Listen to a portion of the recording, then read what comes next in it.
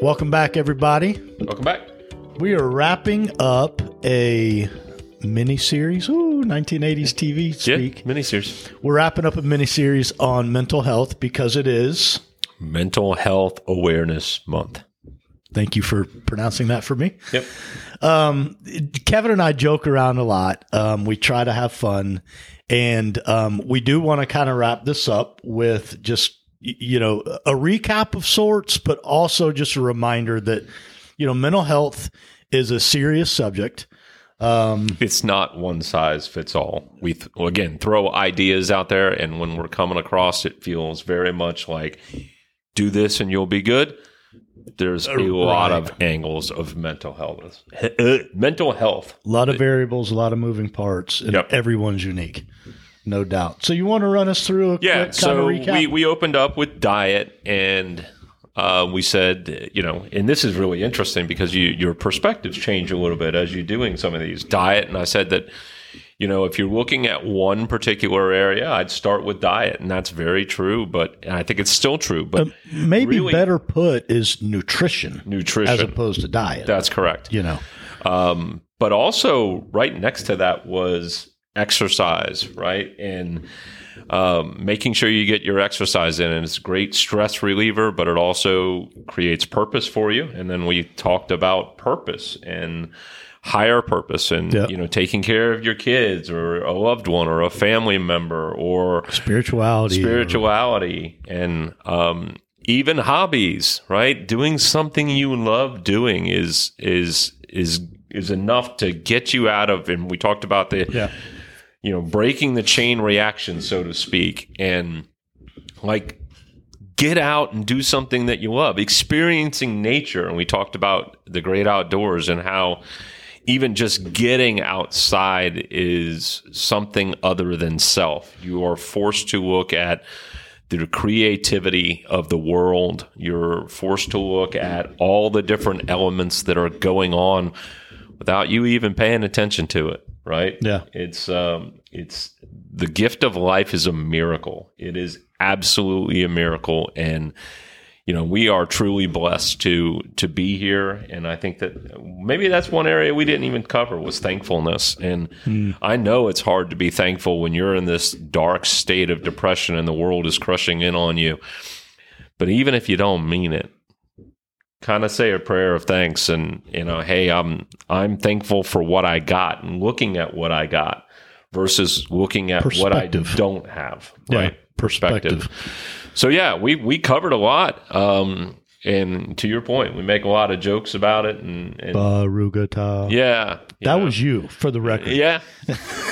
Meditation and prayer was a big one. It is a big one. I mean, forcing yourself. And again, I think there's a common theme here. There's, if I can look outside of myself and not focus on my issues for 5, 10, 15 minutes, and that is exercise and getting outdoors and all that, it breaks that chain reaction, and it's so powerful. Yeah.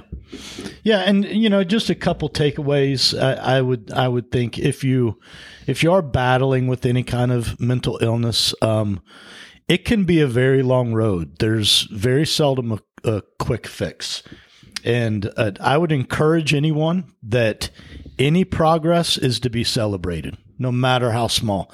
If you're having a hard time getting in the shower in the morning and you're just able to brush your teeth, that's a win. It's a victory. So, take it slow, celebrate every little moment. In doing my research, there was a quote, and it said, it was someone who had battled depression, and they said the greatest advice they ever got was, I don't want to mess this up. You don't have to be thankful, or you don't have to be looking forward to tomorrow. Just be curious about what's around the corner. That's pretty deep. So I thought it was, it's because a curiosity is not the same as I want it, but I'm curious of what's there. And it's enough for you to take that next step. Right. So a couple resources I think we would be what's the word I'm looking for? Irresponsible if we didn't, probably the first one that's the easiest to remember, mentalhealth.gov. I'm not a big fan of pointing anyone at our government. No, we believe they're the cause of a lot of this mental right. health. But it is a good resource, whether you're a veteran, whether you're battling depressive thoughts up and into, suicidal thoughts, family therapy. It's kind of a good starting point to kind of just get you down a certain path. There is an organization, and I'm going to cheat, and I'm going to look at my notes for this one because it's called SAMHSA, I believe. Nice. And that stands for Substance Abuse and Medical Health Services Administration. So they are, it actually links right from mentalhealth.gov, but they are a services locator where you can put in where you live and if you need to speak to a professional. So I would encourage that. Kevin and mine, our advice is very much, steps you can take in your own life. We're trying to bring awareness to, if you're ignoring proper nutrition or you're not meditating, that those can be things you can simply work on. But if you need help, get help. And don't be discouraged or shy about doing so. Hope is a great thing, and I hope that this was actually helpful to many people that are out there, and I hope that you hope that tomorrow is going to be a beautiful day. Just be curious about it. That's right. All right. Is that it? That's it. You have a tagline. Stay moving, but you didn't do any of your tagline stuff. Oh, yeah. Sorry.